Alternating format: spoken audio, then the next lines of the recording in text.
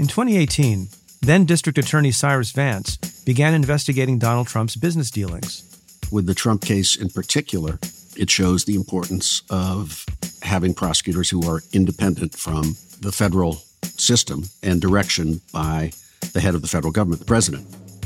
I'm Preet Bharara, and this week, Vance joins me on my podcast, Stay Tuned with Preet, to discuss the historic verdict in the Trump trial, the politicization of his former office, and what happens now. The episode is out now. Search and follow Stay Tuned with Preet wherever you get your podcasts. Okay. Hatch closed, we're seated, and you can hear the guy outside unhooking us from the ship, and he leaves us, and we're there, bobbing on the surface, waiting for the go. Permission to dive, dive, dive, dive. Unexplainable has been exploring the most extreme places on the planet. And this week, we're going to the deepest place on Earth.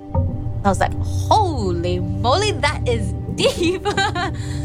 Just the feeling of, being at that depth, we're literally a tiny dot. If you think how vast the ocean is. Listen to Unexplainable for new episodes every Wednesday. Hi, everyone. This is Pivot from New York Magazine and the Vox Media Podcast Network. I'm Kara Swisher. And I'm Scott Galloway. How are you doing, Scott? I'm in the midst, I think I'm like 2 days into a 3-day hangover. I went out Saturday night to a place called The Box, which is this sort of dirty vaudeville club in London. Oh, dear. And I keep forgetting that I'm not 57 again. No. I keep drinking too much, Kara. Oh, dear. We're going to have an intervention. I will fly to London if I need to. I don't mind an intervention. I like it when we sit around and talk about me. Yes, that's true. That's true. I don't mind that. I went to a basketball game last night with my son, Alex. Yes. We went to see the Washington Wizards play the Milwaukee Bucks. It was a very close game. Yeah. The Bucks won, but it was super close to the end. And we had a lovely time. I bet. Yeah, it was very nice. There's a lot going on at basketball games. Yeah. Yeah. Yeah. Yeah. That's hard to argue with. There's a lot of dunking and dancing and noise. And so I enjoyed it quite a bit. I enjoyed it quite a bit. And I don't like sports, as you know. Oh, really? I like the Miami Heat games because there's a ton of hot people. Oh, this was not that. That was not the case here in Washington. Well, Milwaukee and Washington, that's kind of the land where hot people go to die. I mean, it's just...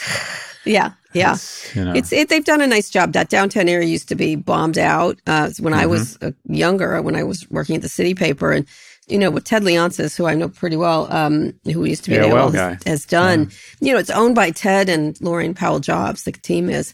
But what they've done downtown is really spectacular. It's very lots of restaurants and funk going on, but it's actually so much better than what was there. For so many years. They've really revived that area. I like a big event. I don't do them very often, but I like it. That's nice. Yeah, I wasn't in a box. It wasn't a box. It was lots of people.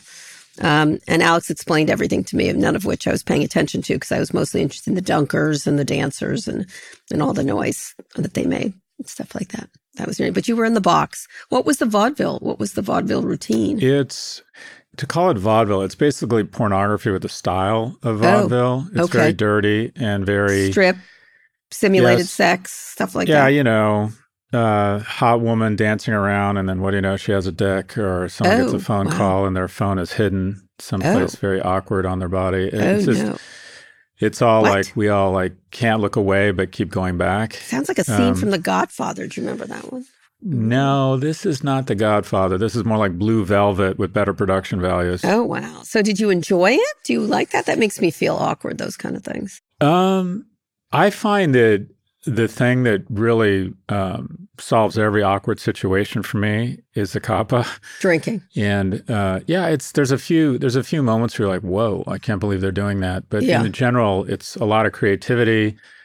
You just got to admire people that have a vision for we're going to find this shitty space. Yeah. We're going to bring in a bunch of really young, talented people who might be a little bit off Broadway. Mm-hmm. And we're going to collide creativity and profanity and vulgarity and make this crazy cool atmosphere that, douchebags from New York will pay $10,000 for a table for. So I just respect capitalism. London's got a lot of vulgarity, I'll tell you, forever, since the beginning, like in that sort of side, quiet, back room kind of stuff that happens in London. I guess every city does. Yeah, I don't know if it's any. I mean, supposedly this is a place where Prince Harry was having orgies in the basement. I don't know how much of that is true, but okay. Did you get down there? Oh yeah, and I got amazing head from Jada Pinkett's boyfriend. Maybe she can interview me about it. Oh, that's so funny. Anyway, well, I'm so glad we have such different experiences. It's so fun. Yeah.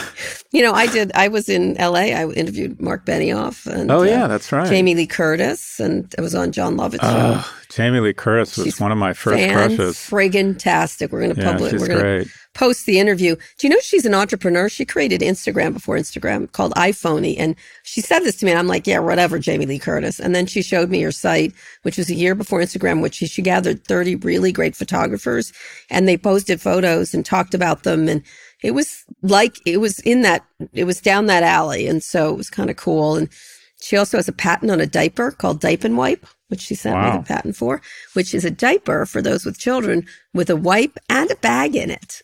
So you have the whole thing in the diaper. It's actually fucking brilliant. It was amazing. She never made it. She's quite entrepreneurial. Very fascinating. She strikes me as a very impressive woman. She is. And her time has come because she's been more of an entertainment thing. She talked about, her and Tom Cruise couldn't believe they were at the Oscar lunch because, True Lies and Freaky Friday and the Halloween movies and, of course, A Fish Called Wanda. But this new movie, Everything Everywhere All at Once, is really moved her into a category, and she is enjoying herself quite a bit. The attention and the Oscar. Yeah, I like her. I think she's talented, and I'm not even going to bring up her unbelievable rack. It just wouldn't be appropriate. Not even going to talk about it, Kara. Okay, I thought you were going to say Activia, but she talks about it. She made a fortune off of it. That's Activia, yogurt that makes you poop. Yogurt that makes you poop. Yeah, I really enjoy her. She was great. Like a neat woman. Yeah, she was great. I interviewed her with the head of Universal Pictures, Donna Langley, who was also fantastic. Anyway, we have a lot to talk about today. Congress is moving closer to a TikTok ban. I cannot believe Scott Galloway's efforts have resulted in this. We'll discuss whether or not that actually solves a problem. Also, the GOP targets big tech and big business in its war on freedom. We'll speak with an expert on online speech, Jeff Kossoff, about new bills that could impact the First Amendment.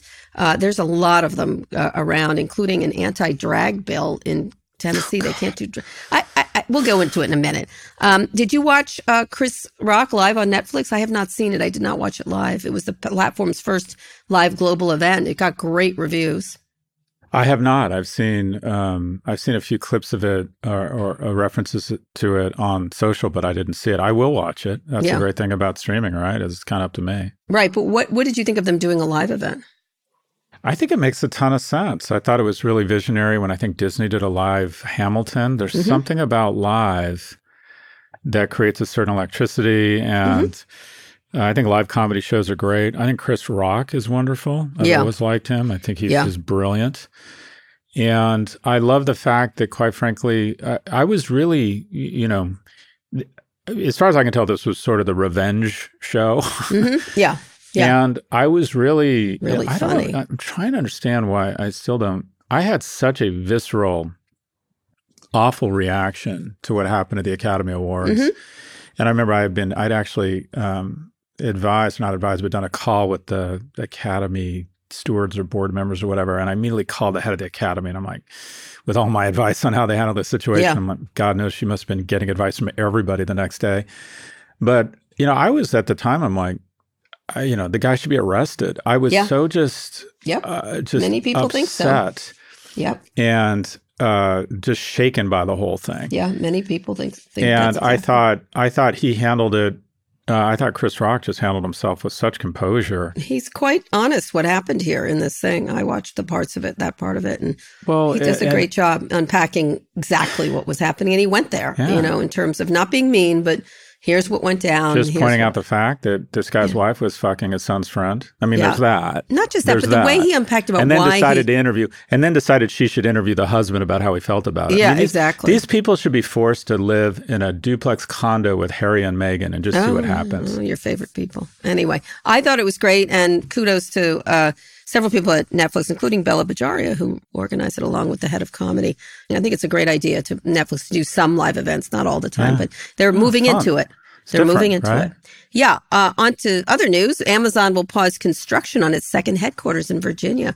They have built part of it. The first phase will still open in June with 8,000 employees, but it's after they cut 18,000 jobs 2 months after. Reminder, Amazon selected Arlington, Virginia and Long Island City in New York as the cities for its New York headquarters, but later scrapped New York City due to pushback from the community, including Representative Alexandria Ocasio-Cortez, AOC, resisted the idea at the time and took to Twitter to say the pause confirms the pushback was justified, saying, "We protected New Yorkers from a scam deal to drain public dollars from schools and infrastructure in exchange for empty promises of, quote, Amazon jobs with zero guarantees or guardrails." Well, you made some predictions on this topic in 2018 on CNBC. Let's listen.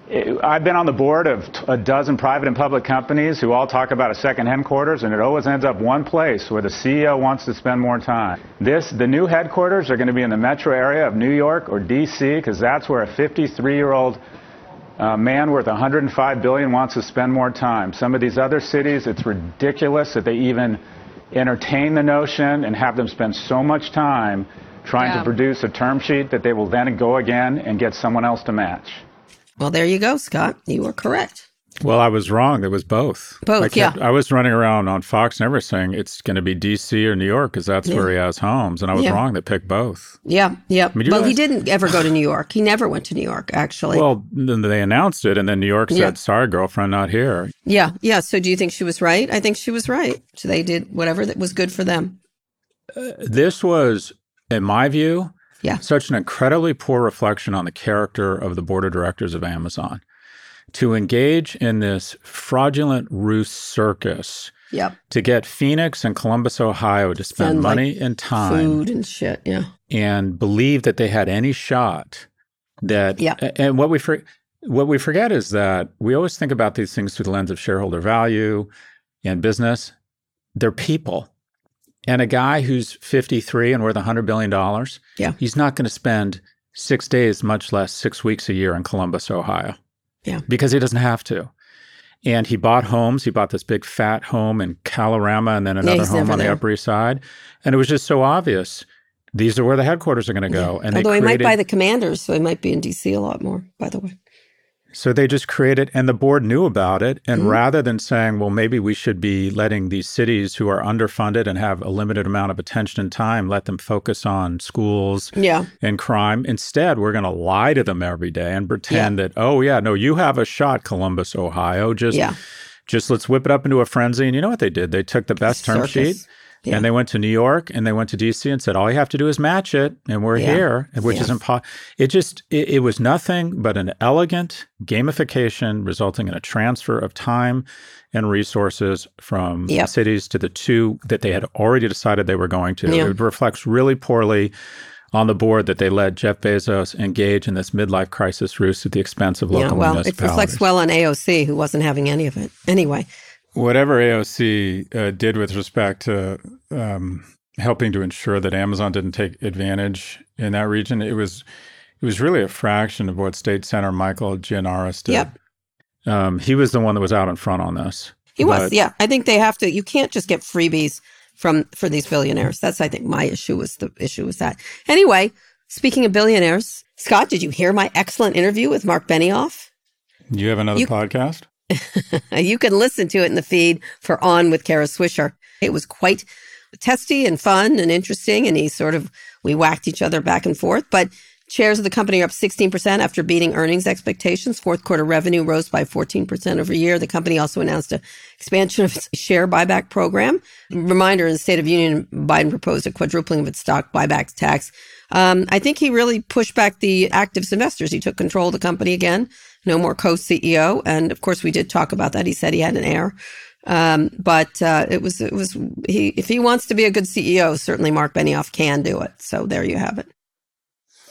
Yeah, I'm curious what you thought the most surprising part of the interview is, but their earnings were $1.68 versus $1.36 expected. Revenue is $8.4 billion versus $8 billion. I mean, he had a blowout quarter. Yeah, because he did. Revenue grew 14%. It's hard to grow I mean, if you grow revenue 14%, that basically means every 5.5 years you're doubling the size of your business. So. He's got to stay above 10, but he scrambled the jets. You know what I mean? Like he focused. He wasn't focused, obviously. Nobody was.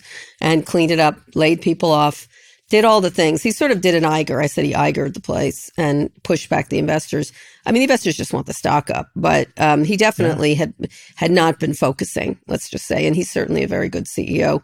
You know, we had a very testy back and forth about Elon and the stuff he was saying. Everyone has to find their inner Elon.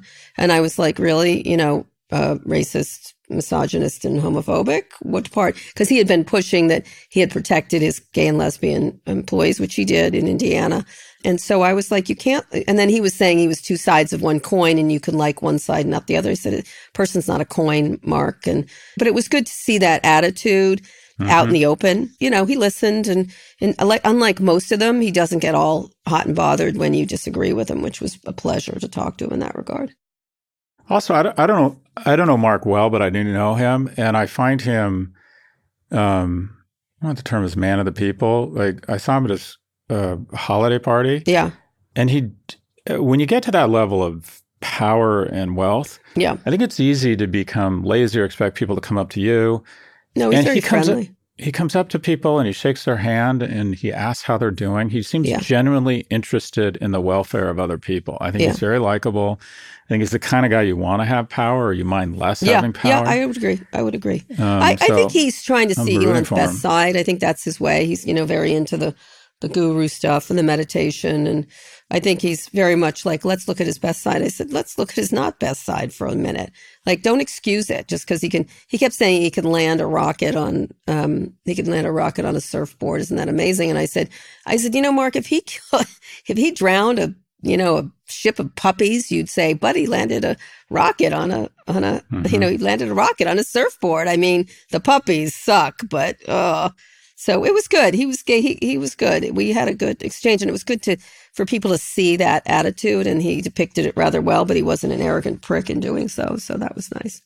So yeah, but that's the best you talked about the activists at Elliott. That's the best activist investment ever. You go in, you write a letter just saying, "Hey, we're here. Not planning to do anything yet. How can we be helpful?" And the stock goes up. The stock's up 41% year to date. It is, yeah. The best activist investment in the world is one where you don't have to go active. Yeah, they don't. And I think we'll see where it goes. He definitely has to. Elliott wasn't totally thrilled with everything. They still want the heir apparent thing to happen, which the same thing over at Disney. That makes sense. You should do that. Yeah. And he took a real slap at Vivek Ramaswamy. He says, you know, Carrie, you probably have more stock than this guy. He's running for president. He's the anti-ESG guy. All he does is write anti-gay and he's woke. Anti-woke guy, and he took a real slam-a-do at him, as did I, but there you have it. Mm-hmm. There's a big departure at Apple. Michael Abbott, Apple's top executive in charge of cloud initiatives, is reportedly stepping down. His role will be taken over one of the company's most senior engineering leaders, Jeff Robin. There's a lot of exits in recent months, including Peter Stern, who helped establish Apple TV, and executives in charge of industrial design, information systems, and more. There's not a lot of departures at Apple typically, so that's why people are taking note of this. I wonder how much of it is, and you might have some insight here. I know nothing about this other than I just look at the natural arc of a company and people's lives. Yeah. And a lot of these executives have been there for a while. For a long time. Apple is now the most valuable company in the world. It's worth over $2 trillion. Mm-hmm. The run-up since all of these people have been there has been extraordinary. They're probably in their 50s, late 50s, maybe early 60s, and they've made a shit ton of money. And a lot of them are probably thinking, you know, this might be a time to do something else or step back or spend more time with my kids. Or I wonder how much of it is just genuine, like I have a ton of money. I've been working my ass off. The stock's at a high. It probably doesn't. The stock over the next few years probably isn't going to go up 3 or 5 fold. Yeah. At least I don't see how it would realistically. Maybe this is a good time to ring the bell, declare victory, and leave. I would agree with you. I think they've been there. I mean, it is remarkable. When Walt retired, they did a little party, all the executives for Walt, just a surprise thing when they had an event, and we showed up at this thing, and it was all the top executives. They'd been there forever, and they are all still there. That was a long time ago. Mm-hmm. And I think it must be like, okay, Johnny Ive left, obviously that was a big departure, and certain people left because of, back and forth with some of the executives like Scott Forstall and some others. But I do think at some point you're like, all right, time to go, But it's a remarkably consistent management team there at Apple since forever. In the last 10 years, the stock's up tenfold. Yep. I mean, really. It's at some point you're like, okay, do I really want to keep working this hard? Yeah, they haven't done layoffs the way others have. They also didn't do they didn't hire as aggressively. They didn't. They're very I've always thought people. Tim Cook's reign will be described as the adult in the room. I've always thought that he's just his entire management team. They don't shitpost other companies. They're much more discreet. They just sort of always define kind of adult supervision. There's big tech and then there's Apple. Yep, exactly. Doing well also, another billionaire CEO leader doing well. Okay, let's get to our first big story. Washington's clock is ticking closer to a TikTok ban. Get that clock, TikTok. Senator Mark Warner, a Democrat who chairs the Senate Intelligence Committee, who we hope to have on, said on Sunday that he'll introduce a bill that could ban foreign technology, including TikTok. Here he is on Fox News Sunday. If they suddenly want to dial up the fact that we are going to decrease the content that criticizes Chinese leadership, but increase the content that your kids may be seeing saying, hey, Taiwan really is part of China, that is a distribution model that would make RT or Sputnik or some of the Russian propaganda models pale in comparison. I wonder where they got those analogies. I know. It sounds like you were hanging out with them behind you, puppet master. Last week, Republicans on the House Foreign Affairs Committee voted to advance a bill that would give President Biden an authority to ban TikTok. None of the committee's Democrats voted for the bill. One Democratic leader called it, quote, dangerously overbroad, and I would agree. So did the Commerce Secretary. To attack one company is problematic and probably will have all kinds of court challenges in this country where we have courts that do that. Biden seems eager to do something like this. What gives and what will happen given all the U.S. ownership of TikTok? Let's not forget that. This is one of the few bipartisan issues. This is politically going to be a big win for Biden. And what's interesting about this is I haven't seen this many moderate Democrats this riled up. I mean, you have Senator Warner, you have Senator Bennett who called for a ban. These are not, these are moderates. And also Senator Warner, I'm a big fan of, and he's one of the 4% of our elected representatives in Washington that has a background in technology or engineering. Yep, he does.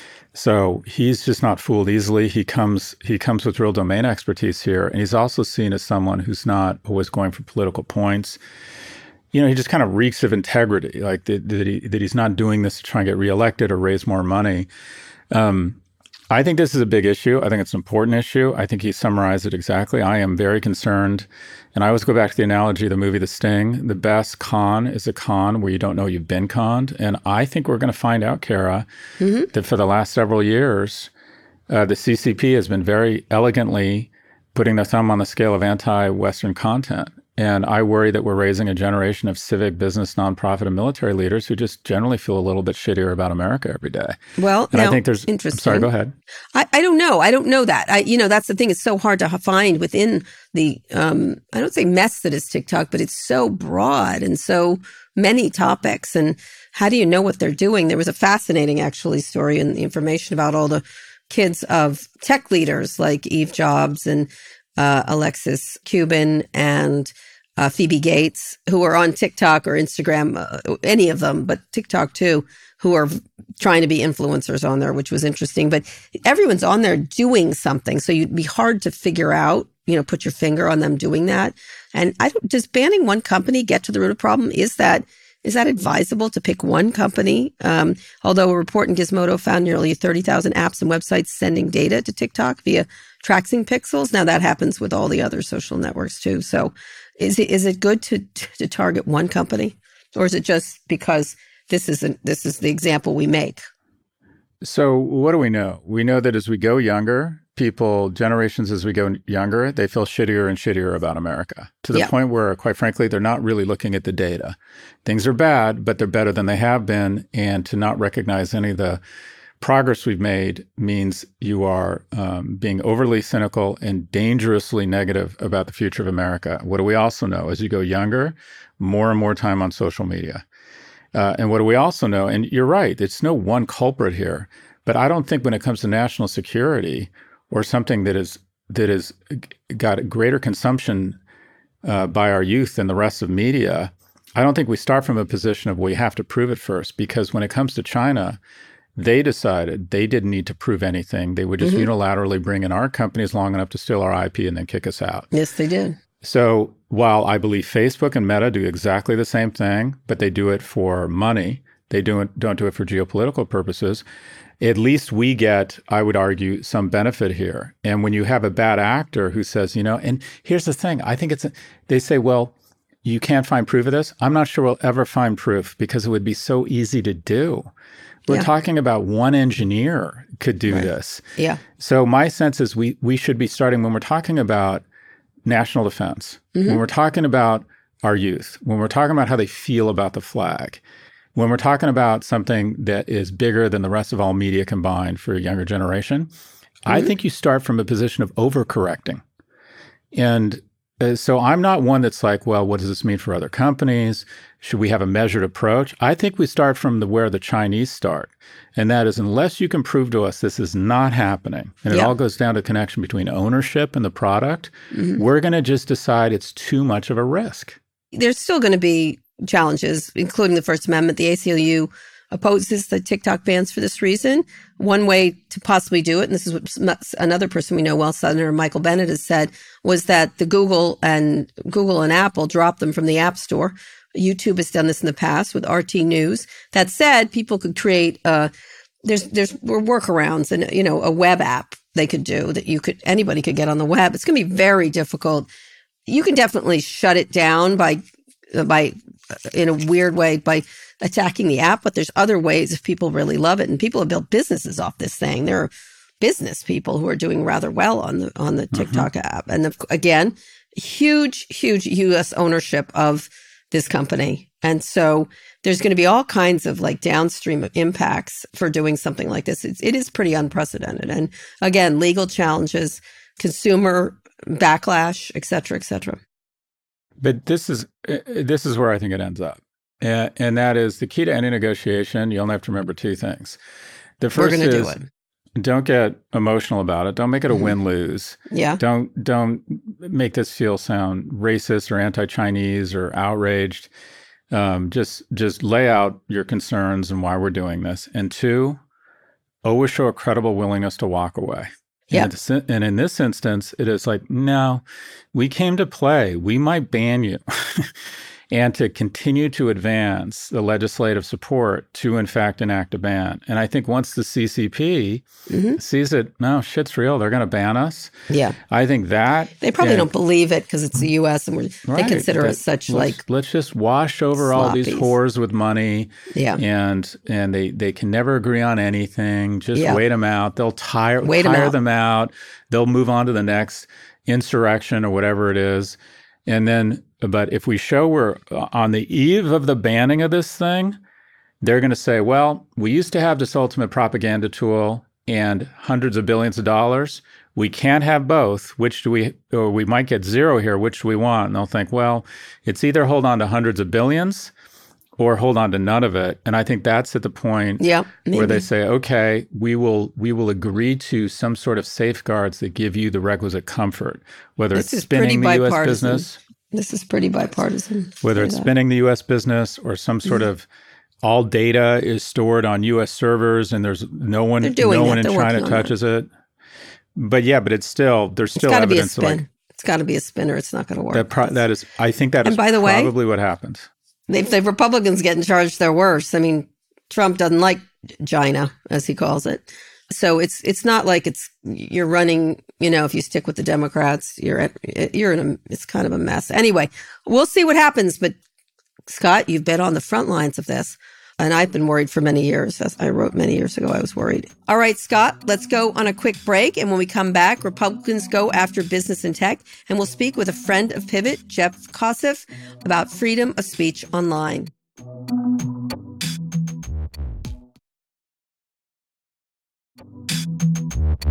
Scott, we're back. The GOP renewed its attacks on big tech this week. The industry was a popular target at CPAC, which was underattended. Apparently, Trump only filled half the room, the annual conservative gathering run by Matt Schlapp, who has some schlappy issues having to do with schlapping other men's junk. Representative Lauren Boebert and 2 other Republican senators put Section 230 on blast, with Boebert calling for a big tech protection to be removed. Boebert is a functional idiot, so that's not happening. What are they doing? The conservatives are forging a path towards internet censorship. Case in point, a new Texas bill would force ISPs to block access to sites that provide abortion information. Similar bills are coming out of all kinds of states. Obviously, we just discussed Tennessee banning drag shows. I don't know what is wrong with them. And of course, we have to mention the speaker called for an end to, quote, transgenderism, and said, transgenderism must be eradicated from public life entirely. The whole preposterous ideology. That speaker, political commentator Michael Knowles, now faces accusations his comments were a call for genocide. But still, they're moving forward. They're obsessed with trans people. This ban on drag shows and gender-affirming care for young people last week in Tennessee. In response, California Governor Gavin Newsom tweeted, Tennessee has the 8th highest murder rate in the nation. It ranks 44th among states for health outcomes. This is what the governor is focused on. So what do you think? Well, we have more to go in a minute, but please commentate on what I've just said, many things. Well, it's just disappointing that we have, and it's our fault, we have an ecosystem that rewards rage as opposed to anything that actually affects 99.9% of the voters. Mm-hmm. And we have an environment where, a number of kids, it's become more important where they live in America, not that they live in America. Mm-hmm. We have real problems with young men. We have mating inequality. I mean, we just have, for the first time in our nation's history, a 30-year-old isn't doing as well as his or her parents were at 30, which is basically a breakdown of the fundamental compact of what America is supposed to be. And we're talking about swim meets. And we have Republicans trying to say these incredibly hateful things because it riles up a base that at the very extreme is just mean. And unfortunately, the Democrats have stuck their chin out and take the bait and spend a lot of their time rather than just saying, this is everyone deserves dignity, everyone deserves equal rights. They go all in on it. And we have, I do think we've screwed up in the sense that we've decided any discussion around this or any questions around trans rights makes you a transphobe. Mm-hmm. And I think it's set up moderates to be more sympathetic to these ridiculous arguments. So I think again, but Scott, I'm sorry, you're blaming. Look at these are actual bills. Like, this is not, angry trans people are no match for what's happening here. This is a bill that in Tennessee that would ban any kind of care and ban drag shows. Like, these people are actively doing things. And then they're like, well, if trans people weren't so mean to moderates, like, come on. No one said that angry trans people is the problem here. The problem here is that the media and a lot of people on the left, if you start asking questions like, well, should someone at 13 be able to start testosterone therapy without notifying their parents? When you even ask those questions, you're labeled as transphobic. So it's become an issue that really riles up a lot of people who would probably default to this should be, when you take it into the schools, when you take away parents' rights, and you begin this kind of this litmus test. If you even ask these questions, you start getting called names.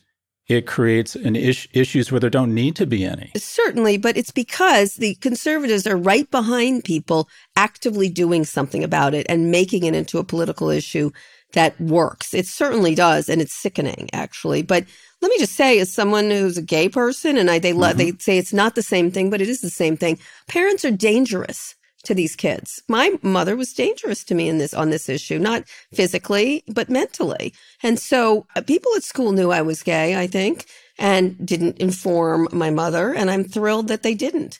There's a different, hold on. Okay. That is the mother of all false equivalence. It's not. Suspecting someone has a different sexual orientation and not ratting them out to their parents or calling them saying, I'm concerned your daughter is a lesbian, is much different than potentially letting them engage in gender affirmation treatment, which sometimes includes... Treatment is different than saying they, them. I understand that. Which includes hormone therapy and sometimes surgery, potentially in states where the legal age of medical consent is 13, 15, and 16. Regardless of where you come down on that, it's worth a discussion, and those are fair questions. Certainly. And when you ask those questions and want to have a conversation about it, you're inclined by not trans people... Okay, go ahead. Finish. We're not talking about these bills. You're talking about not being able to say what you want, which is the typical thing that you... Yeah, but I'm talking about why this hateful speech resonates with people, because they see our side as not being reasonable to even have a discussion about it. All right, but here they are doing actual hateful bills. These are they are hateful bills. Agreed. And they're not what actually helps voters. I don't think there's a big drag queen problem in Tennessee or Arkansas or anywhere else. Agreed. So this is what happens because they're cynical and they understand it. And here we are like finger pointing at each other when in fact the actual actors are calling for things like they want eradication. I firmly believe that that's what they want. And when you say eradication, what do you mean? Getting rid of transgender people. They would like this speech is not surprised me in no way to end transgenderism. They are uncomfortable with it. They hate it. They'd like it to go away. And then their next move is gay people. And then their next move is these people have an agenda that is so sick. And if you push back in any way, you're a groomer or a pedo or whatever. And then you get sucked up into that disastrous mess. And so I feel like we spend a lot of time arguing with each other when they're actually doing things. They're doing things rather than arguing about it. And that's where they become effective. And they're going to keep doing it. Let me give you another example. Walgreens announced it won't carry abortion pills in 20 U.S. states, including 10 where abortion is legal. That includes Kansas, where famous voters upheld the right to abortion last year. Let me say that again, voters. The move comes after 20 Republican attorney generals sent a letter to Walgreens warning of legal consequences. Sold drugs. Also, a report found that police are using data from social media, including Facebook messages, to prosecute women for alleged abortions. Now, companies have to comply with the law. Walgreens is going further. CVS received the same letter but hasn't commented. But in the past, it said it will stock these drugs. I don't think there's anything tech can do about this except encrypt everything. That's where we're going with these things.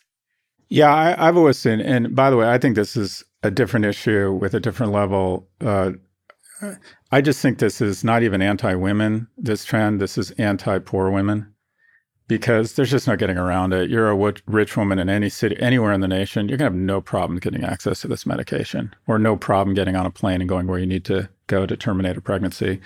This is a war on poor women. It's going to set us back economically. Every nation in the world, I mean, with the exception of Poland, every nation you would call kind of a Western nation is moving in the right direction. I mean, for God's sakes, Mexico, which has a very strong religious component, has protected a woman's right to terminate. Yeah, Ireland, which is has some of the most horrific stories of what's happened to women who become pregnant and their children.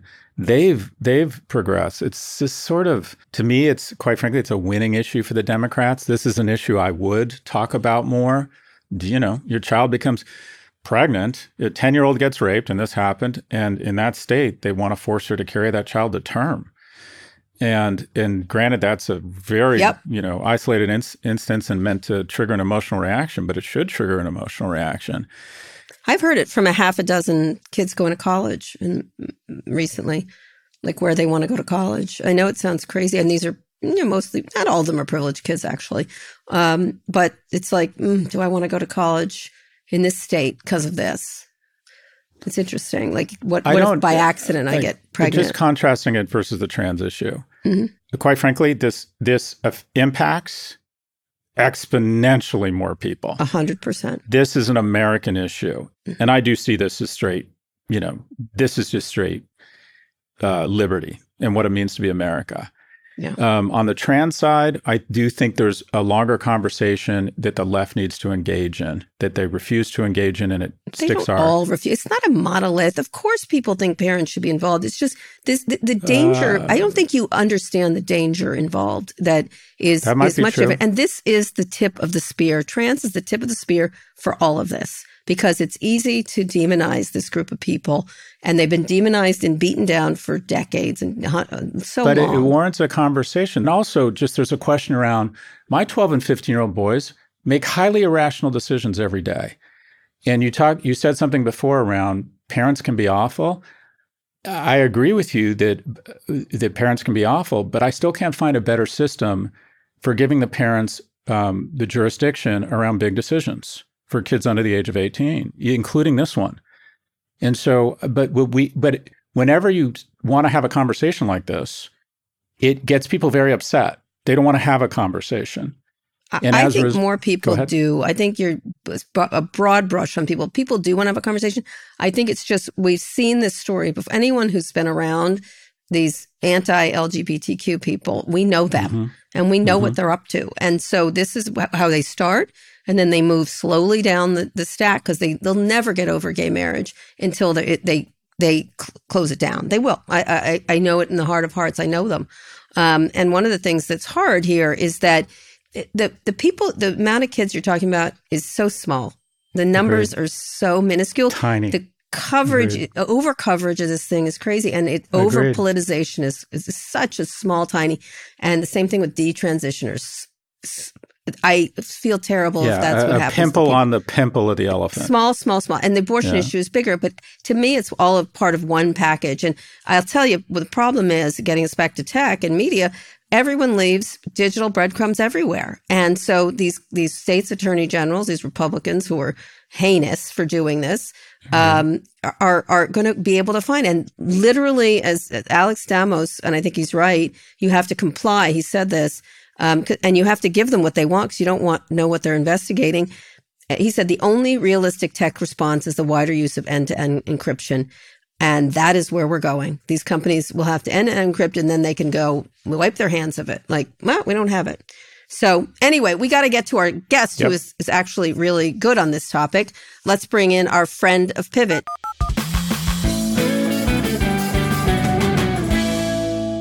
Jeff Kosseff is an associate professor of cybersecurity law at the U.S. Naval Academy and the author of The United States of Anonymous, How the First Amendment Shaped Online Speech. He joins us today to discuss how new bills aimed at online speech could challenge the First Amendment. Welcome, Jeff. Thanks so much for having me. So let's get started. We've been just talking about a bunch of bills around trans issues and abortion issues, but there's a couple of state bills that caught our eye this past week. Help us unpack them. The first one is Florida Senate Bill 1316 that would require any blogger writing about Florida state officials to register with a government office. It's unprecedented, I think. Utah Senate Bill 152 is trying to say, hold my beer. It would require that minors obtain parental consent before using major social apps. One way of fixing the issue, I guess. Talk about those two first. Yeah, so I come at it really from the perspective of anonymity. I recently wrote a book about the historical value of anonymous speech, and both of them in different ways really abrogate the ability of people to be anonymous online. The blogger bill is terrifying for a variety of reasons, basically requiring anyone who writes about state officials to register, which is really unprecedented, both for its chilling effect on journalism and the ability to criticize people anonymously. And the Utah bill, that really doesn't directly require people to post under their real names, but you're requiring people to give your identifying information, possibly a driver's license, to an intermediary who could be subject to a data breach, could be subpoenaed, could be hacked, all sorts of things. So it really compromises the ability to be anonymous. And so what chances they have? These things are sailing through all these conservative states, a lot of these things, in an attempt to essentially shut down the First Amendment. I mean, do we have to worry about the bills passing? It seems like an obvious First Amendment issue. Even Newt Gingrich called it insane. Florida has another bill in the works that would make it easier to sue journalists, which good luck with that. They've got to get to the Supreme Court, I suppose. So what happens as they wend through the system in terms of First Amendment and being anonymous? Well, so I worry about it at the moment it's proposed. A lot of people are saying, don't worry about it. It's just one legislator who's proposing it. The Utah bill will probably become law. The governor said that he is prepared to sign it. The Florida bill, we don't know, but We know that there's a big push in Florida to loosen protections for defamation cases, which is a really serious threat. And I think that there's really this creeping willingness to revisit what we thought were established First Amendment protections. And that should be really scary for everyone. I mean, I was a First Amendment attorney and a journalist, and I really kind of took those protections for granted for so many years. And I never really thought that we'd be in a place where we saw these proposals and we saw really powerful people touting them. So I think the time to worry is now. Jeff, isn't there a difference between a bill that says that journalists could be liable for saying something, and that would just have a chilling effect on journalism, and I mean, you can see that going a lot of bad places very fast. And then I believe anonymity is a different issue, that in a wealthy society where there's certain legal protections, we have to balance the importance of people being able to criticize people anonymously with what is broken out online. And that is the cloud cover of anonymity, in my opinion, has given a lot of bad actors the power to create divisiveness and rage and shape the discourse in a very ugly way. Isn't there some middle ground here? It strikes me that these sometimes under the auspices of First Amendment absolutism, they say it should all be anonymous. And I worry that actually ends up creating a discourse that's much more coarse and actually turning free speech into just amorphous speech where nothing means nothing anymore. I apologize for the long-winded question here, Jeff. No, I think those are all really valid points. So the right to anonymity in the United States is not absolute. It's very strong.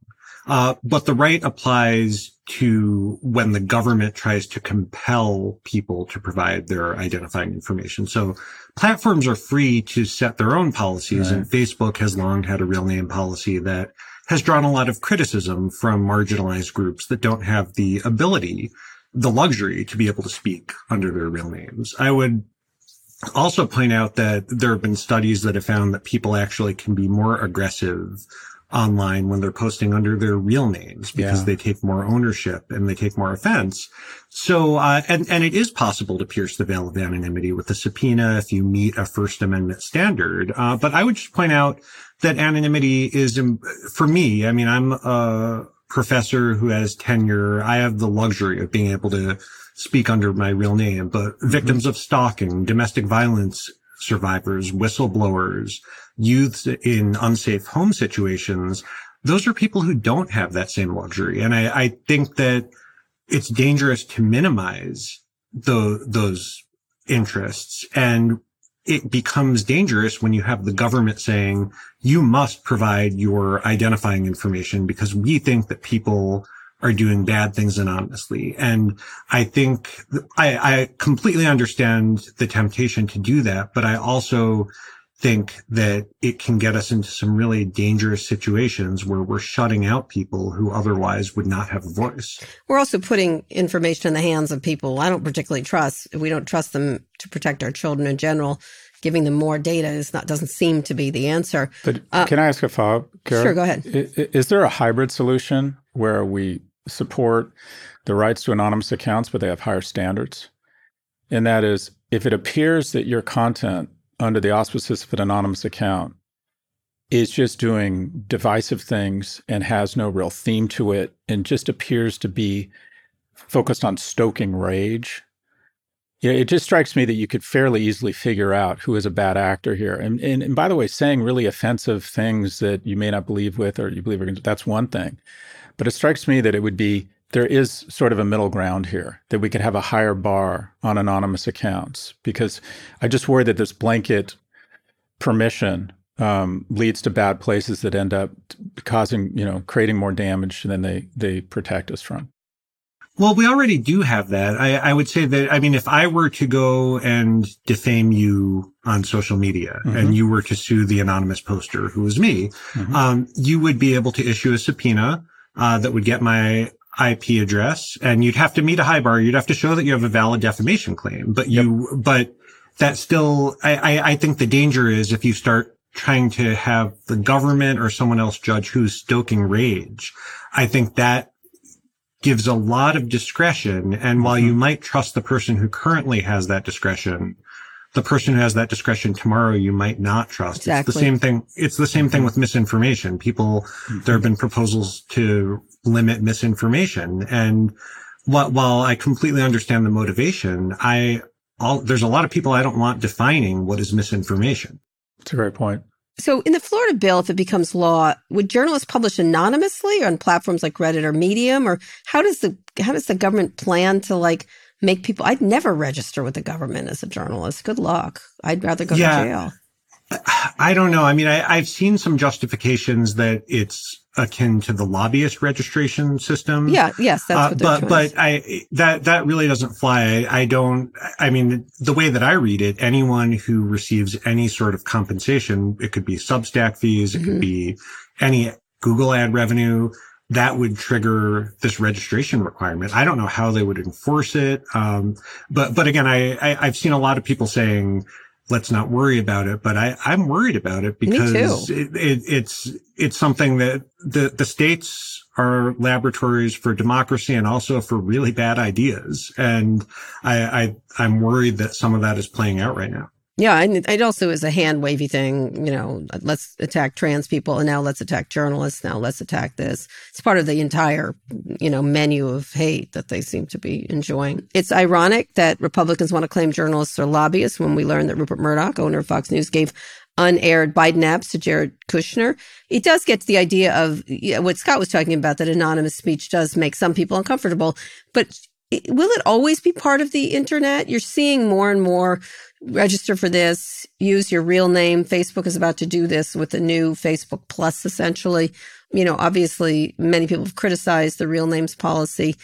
How long is this going to go on before everyone does have to be identified? Do you think that will change, or is there always somewhere to be anonymous on the internet?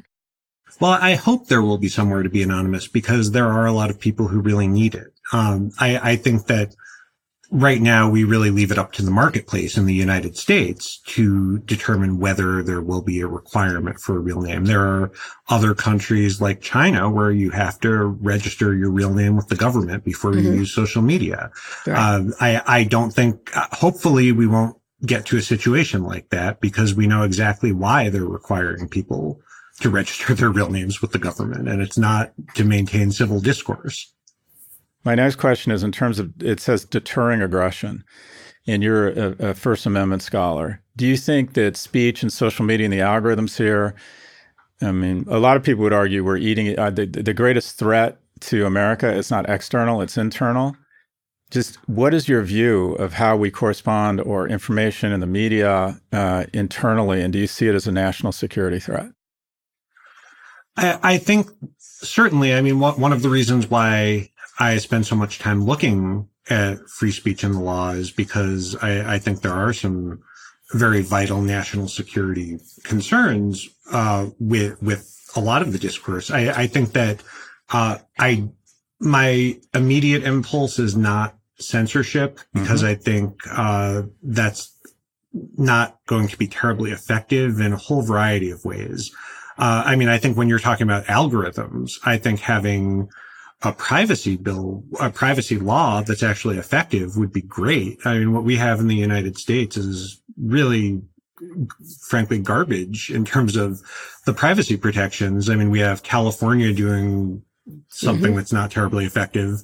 But I mean, I think we need to be very specific about what companies can and cannot collect. And I think that would go a long way in addressing the broader problems without getting into censorship of speech. Because that's where you mess up. Speaking of which, we were talking about this earlier. Does a TikTok ban run afoul of the First Amendment?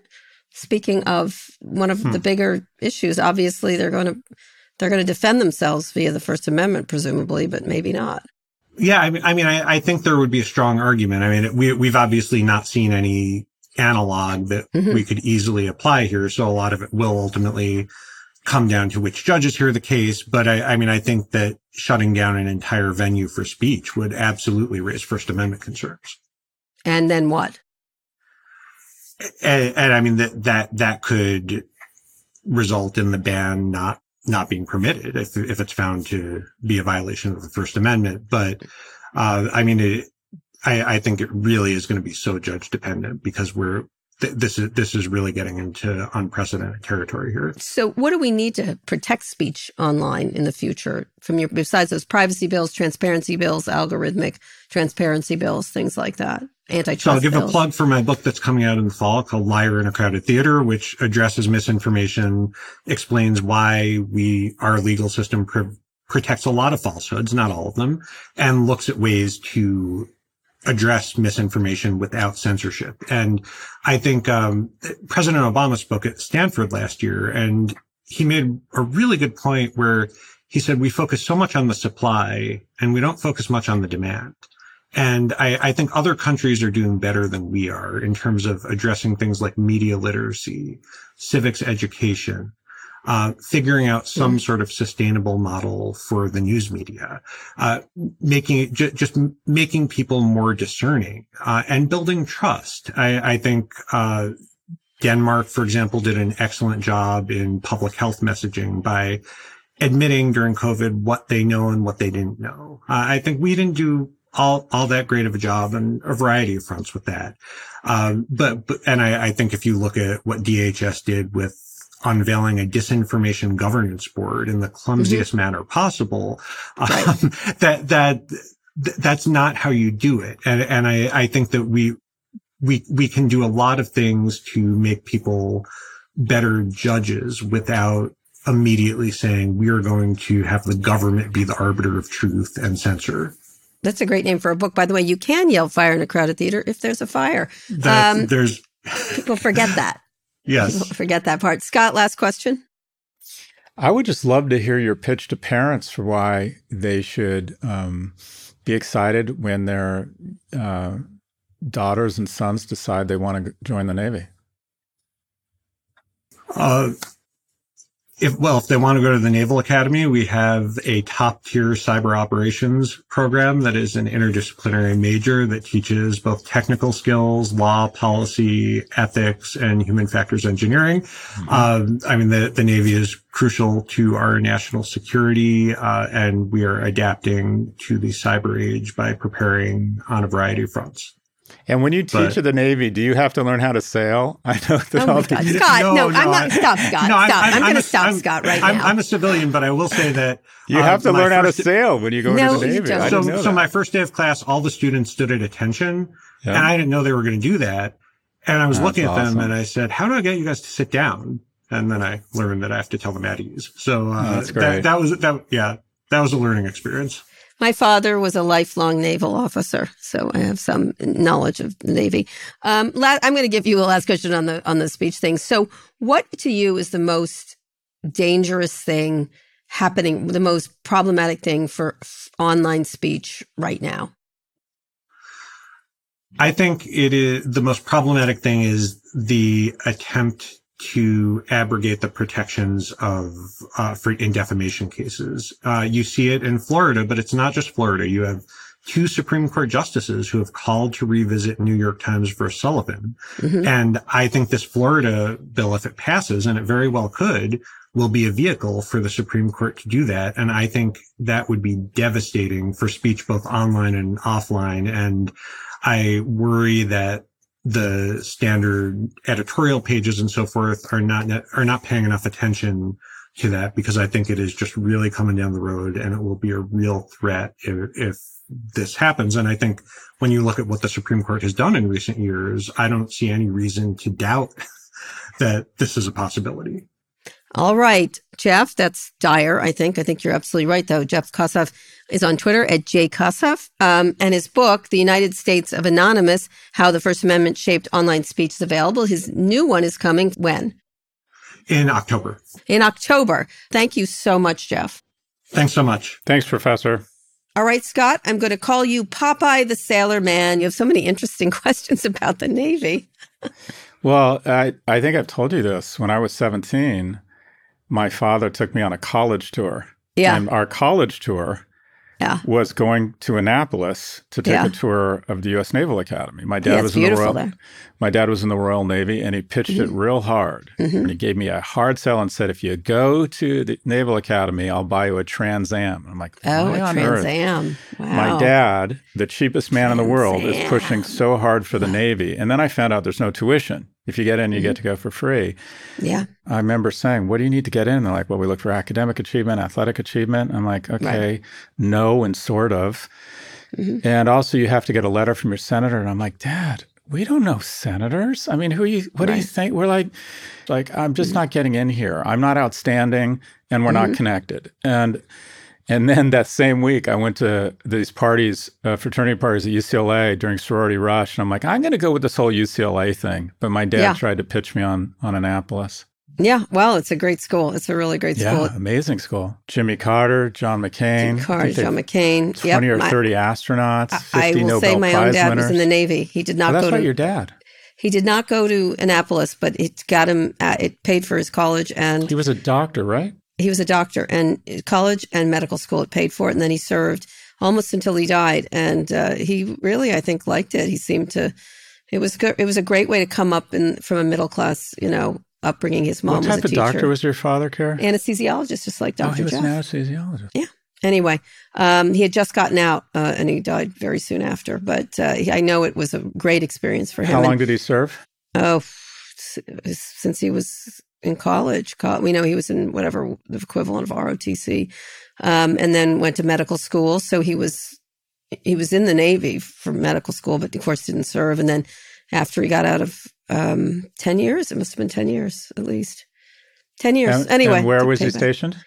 Different places. He was in Santo Domingo. He was in, that was an action we had there. He worked on the NASA program a little bit with the astronauts, picking them up. He worked all over the place in Philadelphia, all kinds of places. I mean, they didn't move a lot because the doctor doesn't have to, but nonetheless, he was, I think I thought about joining the Navy and I couldn't because I was gay, because people hate gay people, just so you know. Let's get back to that. Anyway, I could have been in the Navy. I would have been an admiral right now. I would have been Top Gun or whatever. Anyway, I have terrible eyesight. I wouldn't have been Top Gun. All right. When we're going to take one more quick break, we'll be back for wins and fails.